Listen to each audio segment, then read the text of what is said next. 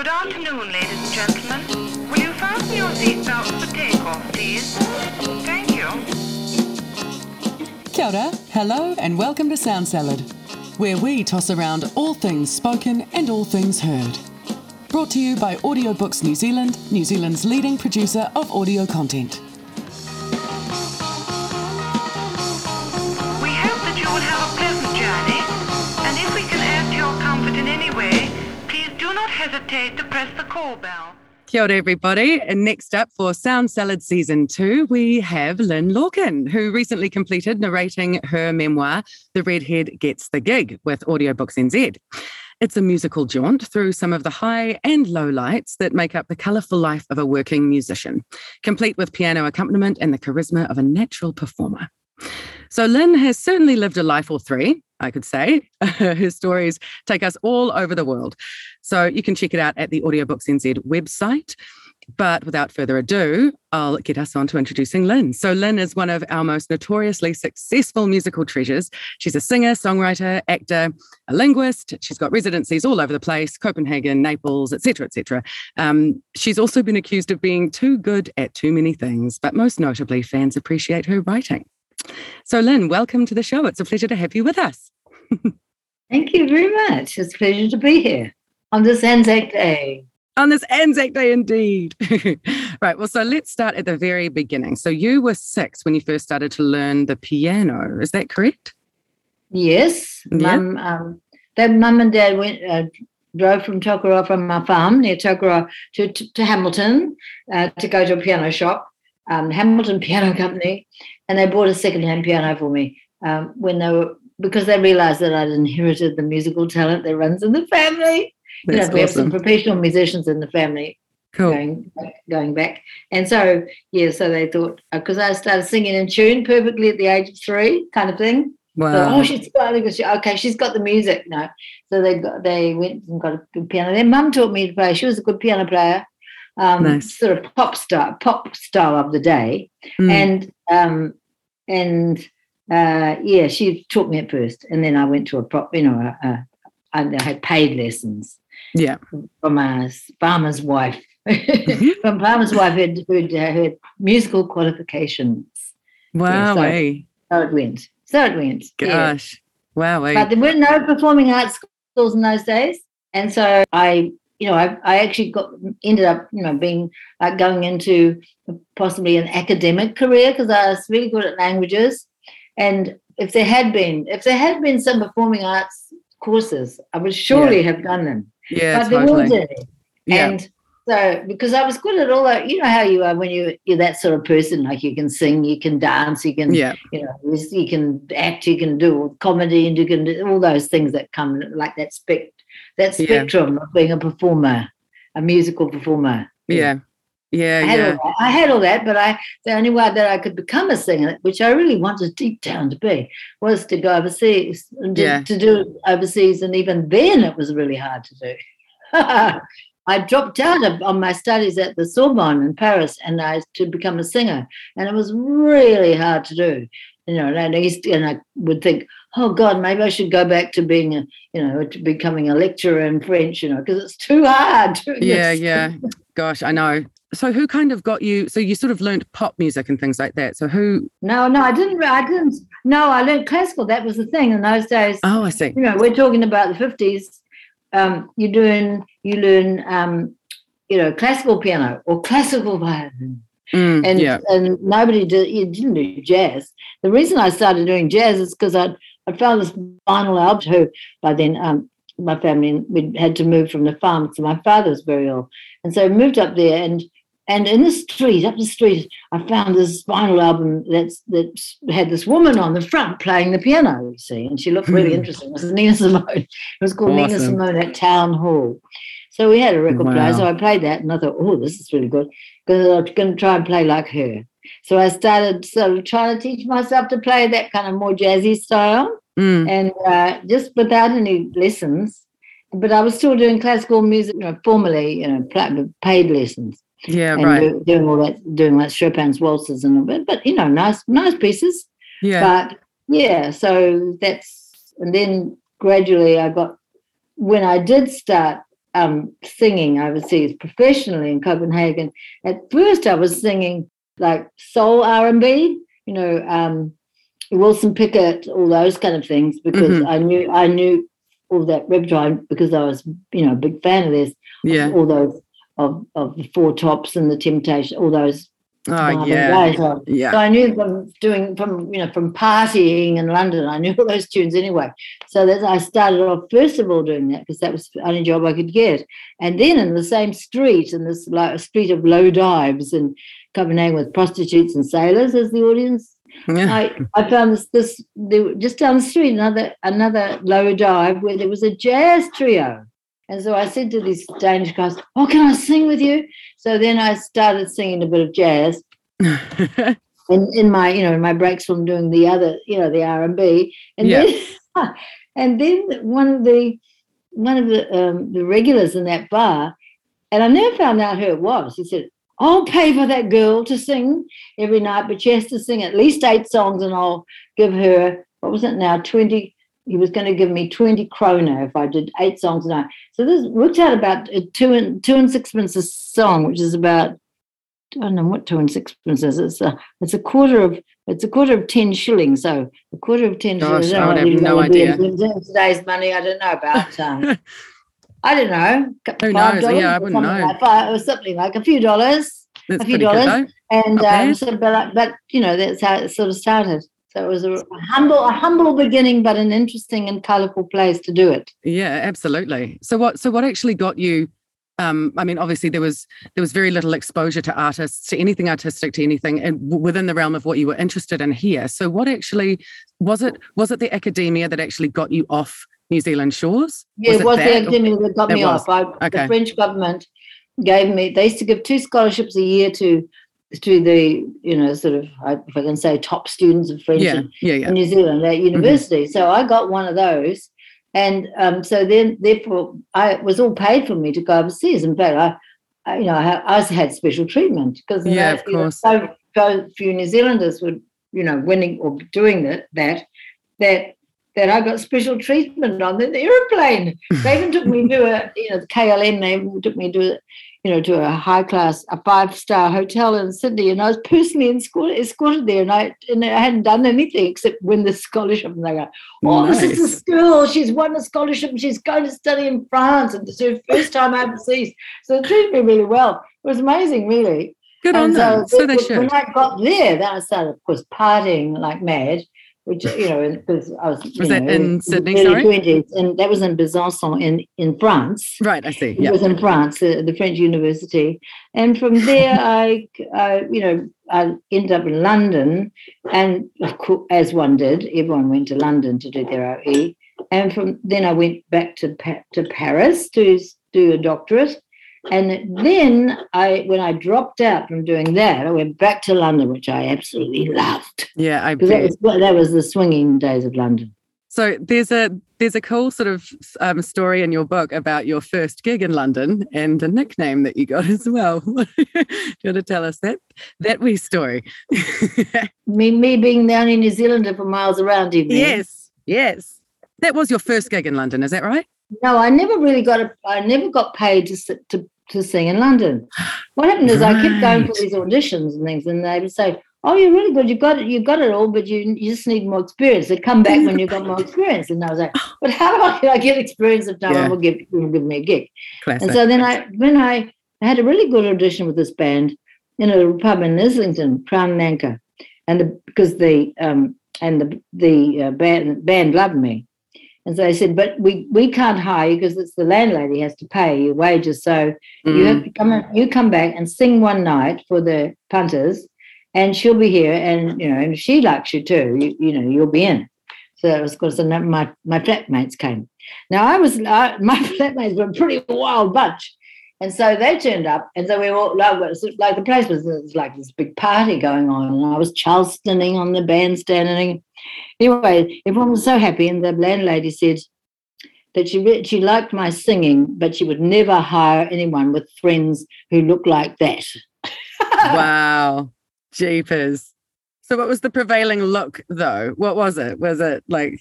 Probably half in costume and half in, all crazy sort of create mini, micro skirts and, whatever. Yeah.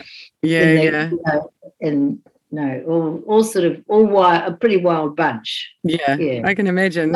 So I didn't get the gig. They used to call me I was the only New Zealander for miles around. They used to call me Kiwi. That was my nickname. Can you imagine being called Kiwi in London? It's so obvious, isn't it? But in those days, no one had thought of it, and so that was my name. You made something of it. You've got some pretty notoriously awesome show names and song names and things like that throughout the whole canon of yours. You were also the first woman to make an electric keyboard. Is that right? Yeah, to play electric keyboard. To play an electric keyboard. Sorry, yes.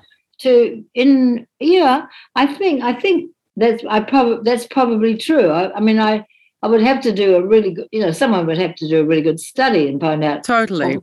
But let's be honest. In the other cities, but Auckland has always been, really the big music place. Yeah. And there was there were a lot of clubs in Auckland. There were some great ones in Wellington too, but there were a lot in Auckland. Yeah. And so there was a lot of work. And I had a Fender Rhodes electric piano, which was the one that everyone was playing in those days, which was like the piano to have. It cost a lot of money too. Yeah. But, I was playing with really good, fantastic bands. I played with Tama Renata, who's quite a famous guitarist. Mm-hmm. At the time considered, world class, and he was a big star, and he was only 23 at the time. And various Tuita Moti and Bob Jackson, all kinds of people that were very well known at the time. We were playing funk. We were a funk band. I always played funk music. I was playing, Tower of Power and Rufus, Chaka Khan, those sort of covers. Cool. And it was hard. It was, I loved it, but it was hard work. Yeah, and God, I bet. Because I'd come off the bandstand shaking, my hands felt as if they were going to fall off my arms.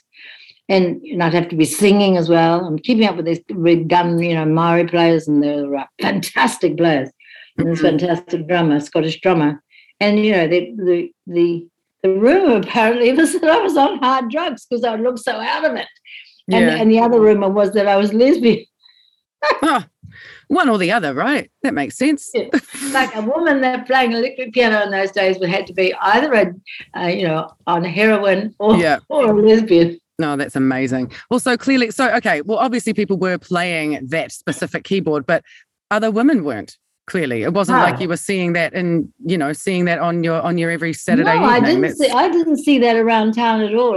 There were no women playing in the band. So there was a very good conga player, Susie. I'm trying to find her name out for my memoir because I'm going to have my printed version out soon. I thought if I could get her surname, but so far I haven't found anybody who can remember her surname. Oh wow! But she was a good singer and conga player. But there were singers, of course, but playing instruments, no.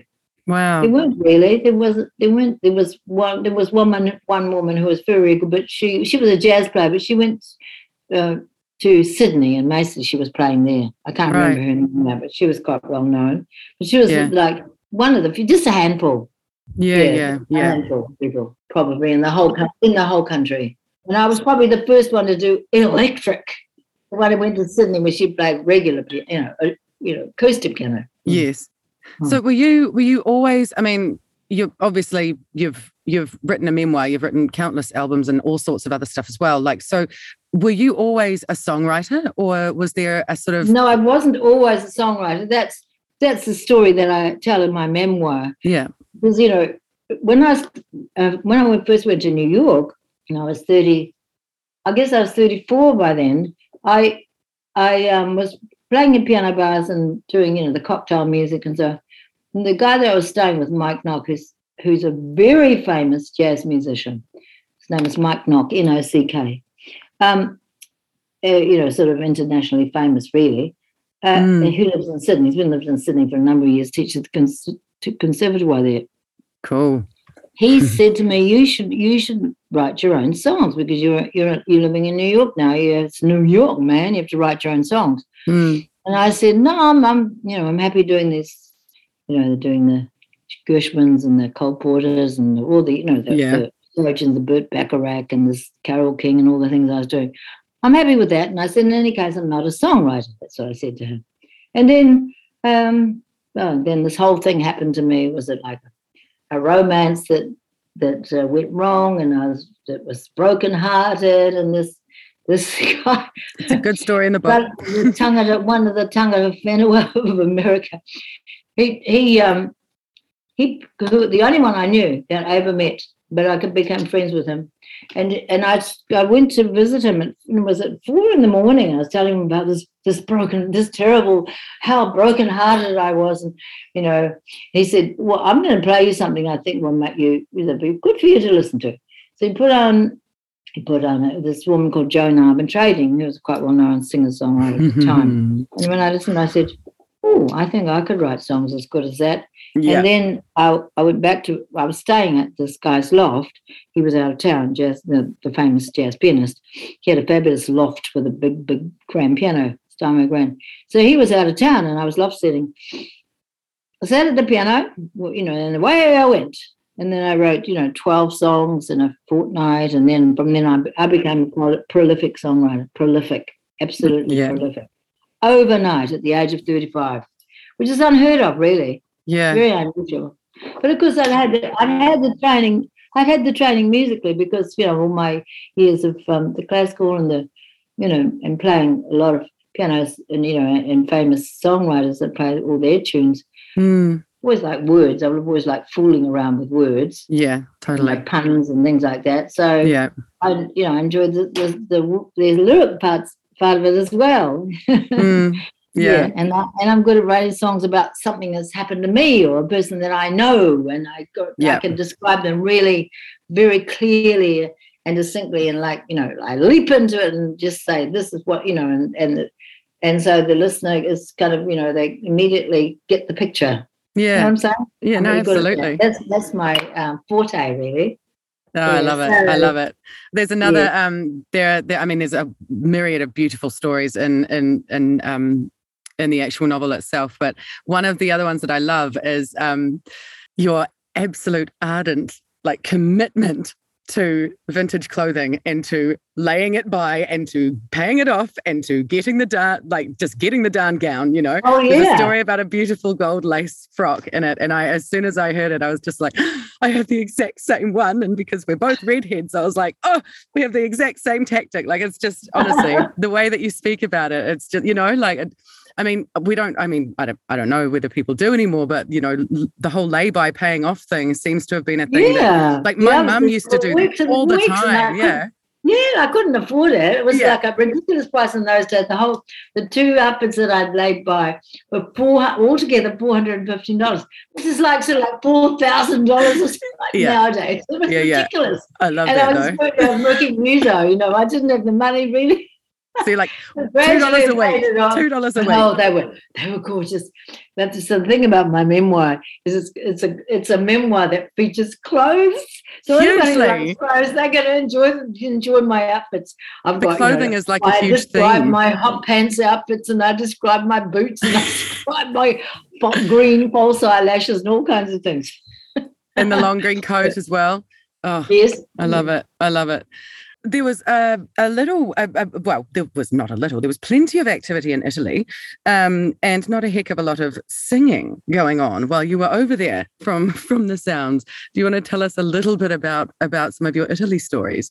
Do you have any highlights in particular? Well, yeah, are you getting at something there, Romy? No, not at all. I think she's fishing away there. I'm fishing. Well, I was working in a piano bar in Naples, and in Rome I worked in piano bars. But then I had this unfortunate incident where, out of my stupid naivety, I got some hashish for my boyfriend, who was a young Neapolitan guy who I was crazy about. And he said, "Oh, I'd love to try it. I know that people in Rome that can." And I said, "Oh yeah, sure. I'll get a little piece for you. Because I'll do anything for her." So. I didn't even think about the fact that it was illegal. Yeah, I know. God. So I put it back, and meanwhile, he had made friends with an undercover cop that they put in there, because they were a bit suspicious of me, because I was just like this crazy redhead around town in Naples, wearing the skirt, the hot pants outfits from London and stuff. Yeah. With the red hair, like my hair was in kind of an afro, and I was like a pretty, very noticeable. And so they just formed a sort of drug squad. So they're looking for people. Who could we, that redhead that sings at the El Sombrero, she's probably into drugs. So they put an undercover guy in there, and he made friends with my boyfriend who played piano in the same piano bar. And so that's how I got arrested. Yeah. Got arrested, yeah. And mate. And there you are guilty until proven innocent. It's opposite of here. Yeah. Opposite of here. Yeah. So when I did it, I waited 6.5 months for my trial. When I had my trial, I was acquitted. I was acquitted of the charge. That's insane, eh? But I had to wait that long for it to come up. And during that time, you were withheld with nuns, weren't you? Yes, that was the interesting thing about it. That's fascinating. It was the women's prison in Naples was run by nuns. So it was the Order of Compassion, Le Suore della Misericordia, the Sisters of Compassion. And so, since then I've heard from people that were in the jail. They said, it's much worse now to be in the women's prison because that's no longer the case. Now they have like secular wardens, and they are just cruel and hard. They can be really quite hard. But the nuns were they were a bit weird. They were all really weird looking. One was hunchbacked, and another one was a little sort of like slightly a hair lip, and all kinds of I don't know how they all ended up in that same order, but they would try to. They were trying to, to be true to their calling, and so they would try to be compassionate and nice to us. And so we were kind of lucky in a way. You know what I'm saying? It was kind of luck that was the case, I would say. Gosh, amazing stories. Even though they were very bizarre looking, I describe all that. Yeah. Well, I mean, other than that, you like. There are so many interesting sort of characters and people that just sort of litter your entire memoir, and you rubbed shoulders with some pretty swanky people over the time as well. Some of whom you've already named. How do you think that impacted your career, or do you think that you can't, or you at all? Did it at all change you at like who you were, or do you think that people sort of opened you up to opportunities that you might not otherwise have had, or anything like that? Does anyone stick out in that regard? I can't say that anyone sticks out as having led me on, or inspired me, or done, or shown me the way. I think that I had to forge my own very meandering path, and that was just, my karma, whatever, that I had to do that. Had I had a mentor, people. I think people sometimes are very lucky that someone comes along in their life and goes, I think you should do, why don't you consider doing that? Because in my case, I would have been really good at music theatre. Yes, absolutely. Well, I was going to say, And that's what I should have been trying to do in London instead of trying to get a gig, and it was a jazz band, but I didn't even think of it. And nobody came along. I didn't have a very good mother. Well, it's tricky to be a mother to an artist when you're not an artist, right? Yes, that's right. I can imagine. Yeah, absolutely. So I think, no, I can't say there was any. I've certainly met lots of colourful people people helped me. And people would always help me. In New York, people always said, "Oh, why don't you try the such and such a piano bar? That could be good for you." And they give me their business card, and you just give me a call, and I'll help. So people did. People were very kind, but I can't say that there was one particular, mentor person that was like the perfect person to point me the way. Sure. Yeah, totally. Yeah, fair enough. Yeah. And another little lovely motif that stuck out for me as well, and it's because I utterly adore the song too, but I wondered if there was a reason for you. Autumn Leaves. It seems to be somewhat of a sort of, theme within your career, or at least it's sort of like a go-to for auditions and for performances and stuff like that. Is there any particular reason that it's that? Because the words, I think because I sing it in French and English, And, both versions are really great. Like the original version in French is by a French poet, Jacques Prévert. It's very poetic. It's fabulous to sing because it's so poetic, and the beautiful lyrics, and it's and then the English version and so it's nice to sing both of them, which is sort of fun to go from one to the other. And there's also it's got a very nice music too. It's got a lovely melody. Very nice melody. Yeah, no, I agree. I love the song. It's beautiful. And so because that was my audition piece in Naples for that, when I got that gig in the piano bar, my boss, Mario Di Porzio, he loved that song. And so he would always say, "To my song," and so I would do his song for him. I love his name. So I did it a lot. So it's often in the story. And it is. Also, when I split up with this young boyfriend, 8 years younger than me, the one that got me into trouble in the sense, Luciano, he quoted the words in French of that song to me on the phone. And so I have that in the story, at the end of that song. I love it. It's sad with the lovers, part at the end. Yeah, of course. In the French. Gosh. Yeah.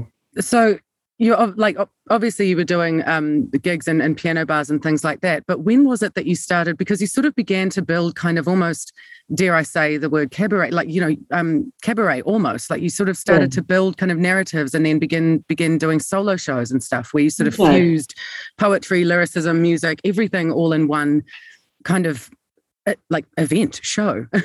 So when did that kind of start sort of changing? I suppose because I hadn't gone into music theatre, which probably, in hindsight, I should have done. I wrote my own music theatre shows that I could do myself.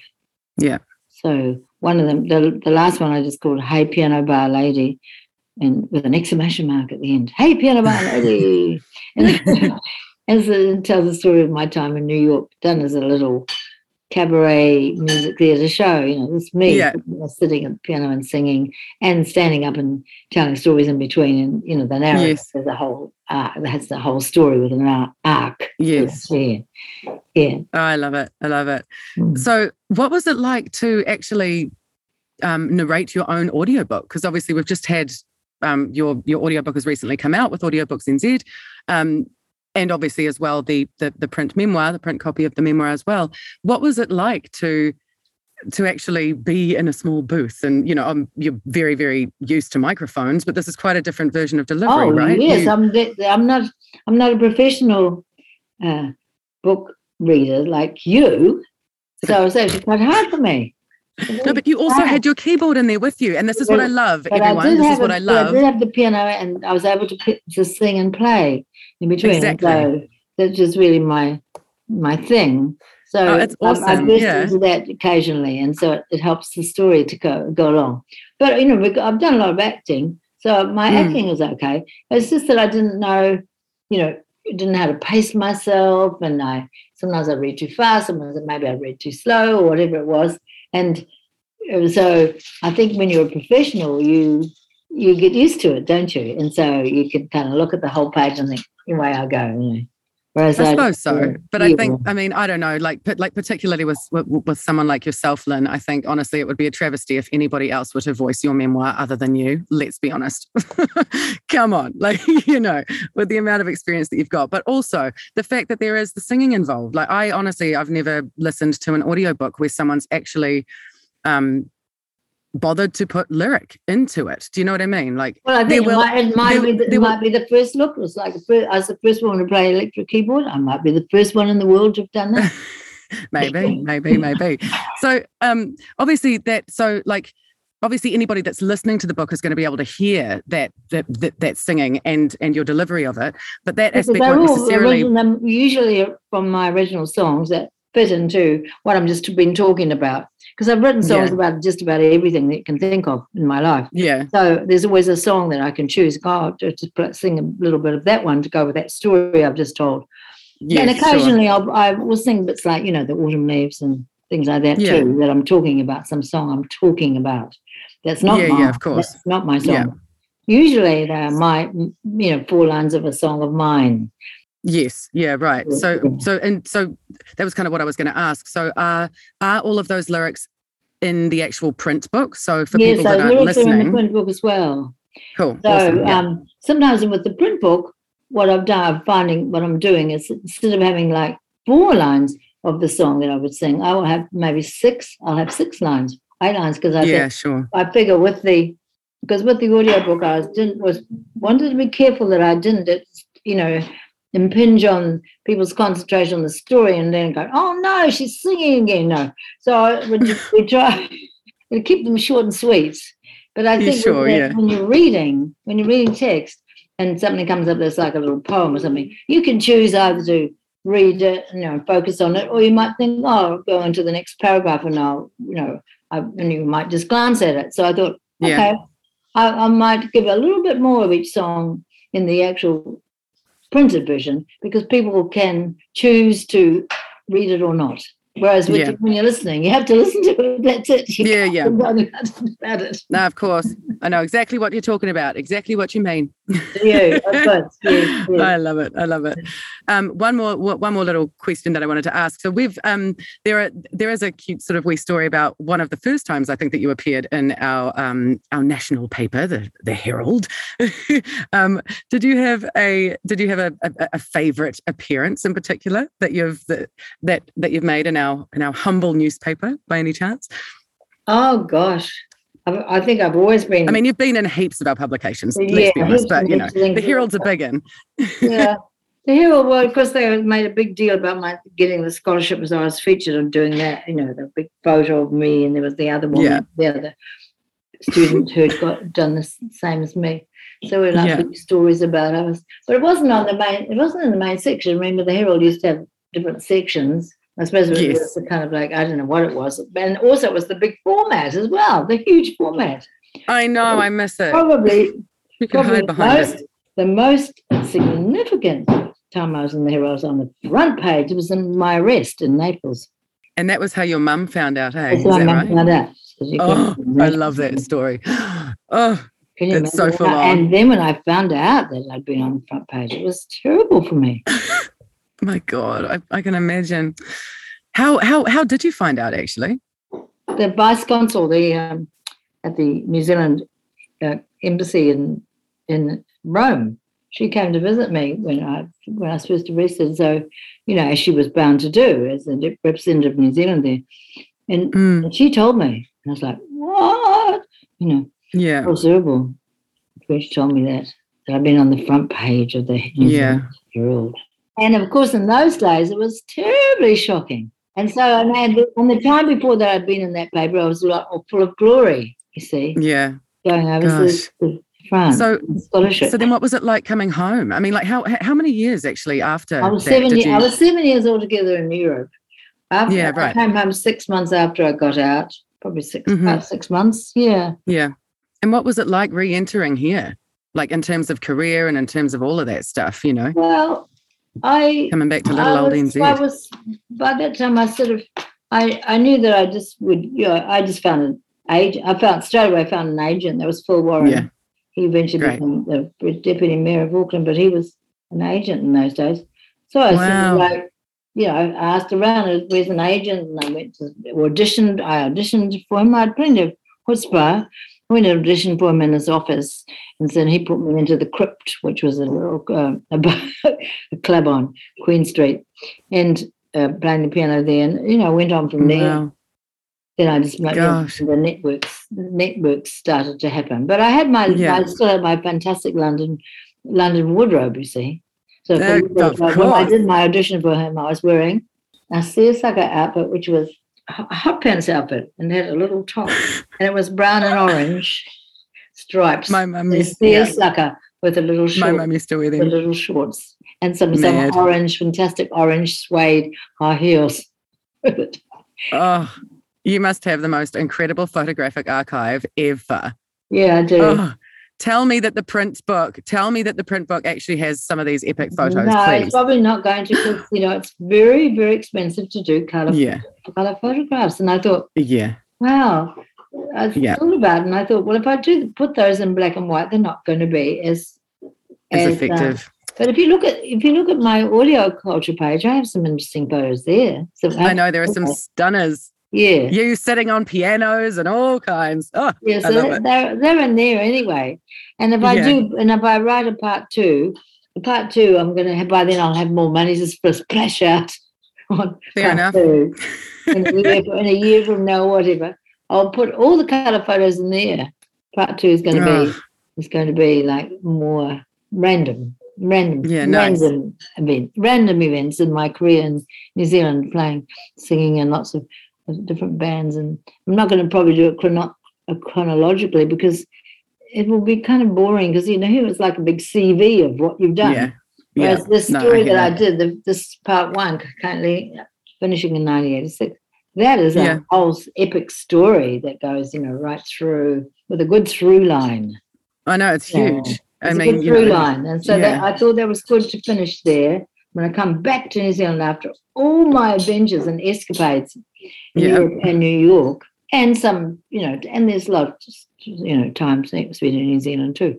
But yes, I thought there was a good place to finish there. And then I can write a second one, which is all what I did when I came home again. Yeah. Oh, well, it's so exciting. I love it. I can't wait.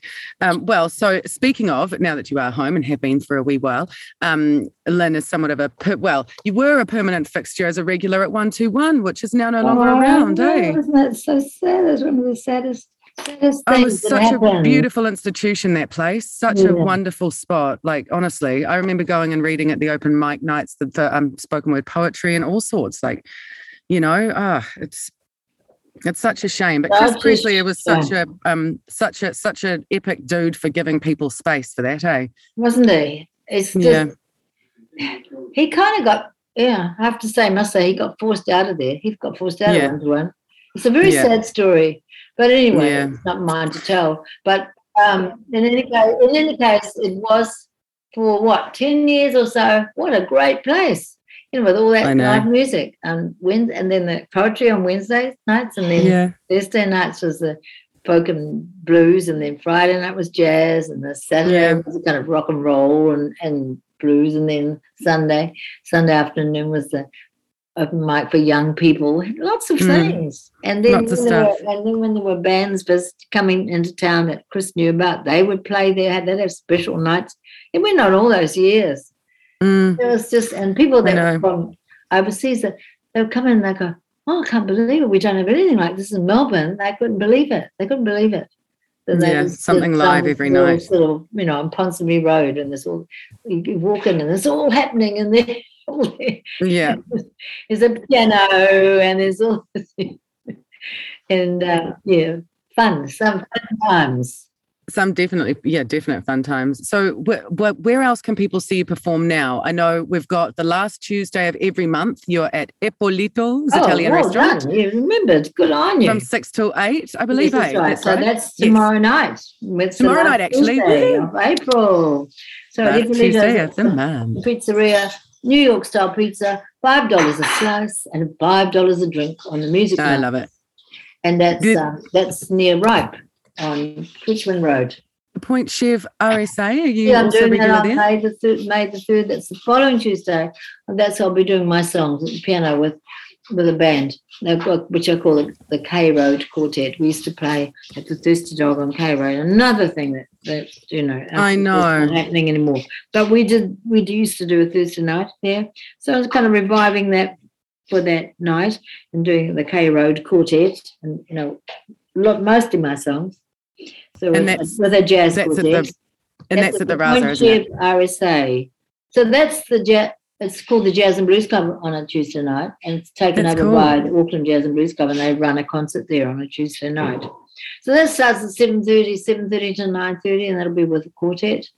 And then, tomorrow night I'm doing the French and Italian at Ippolito's, but I'll be doing my own songs at the Point Chev RSA.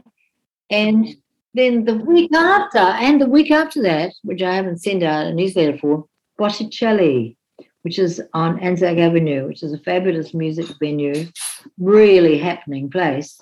And and doing that with the French, the French Toast group. It's a tiny little bar, but a jumping bar. Is there one more as well with your other with your Jews brothers on May 7th at Ministry of Folk?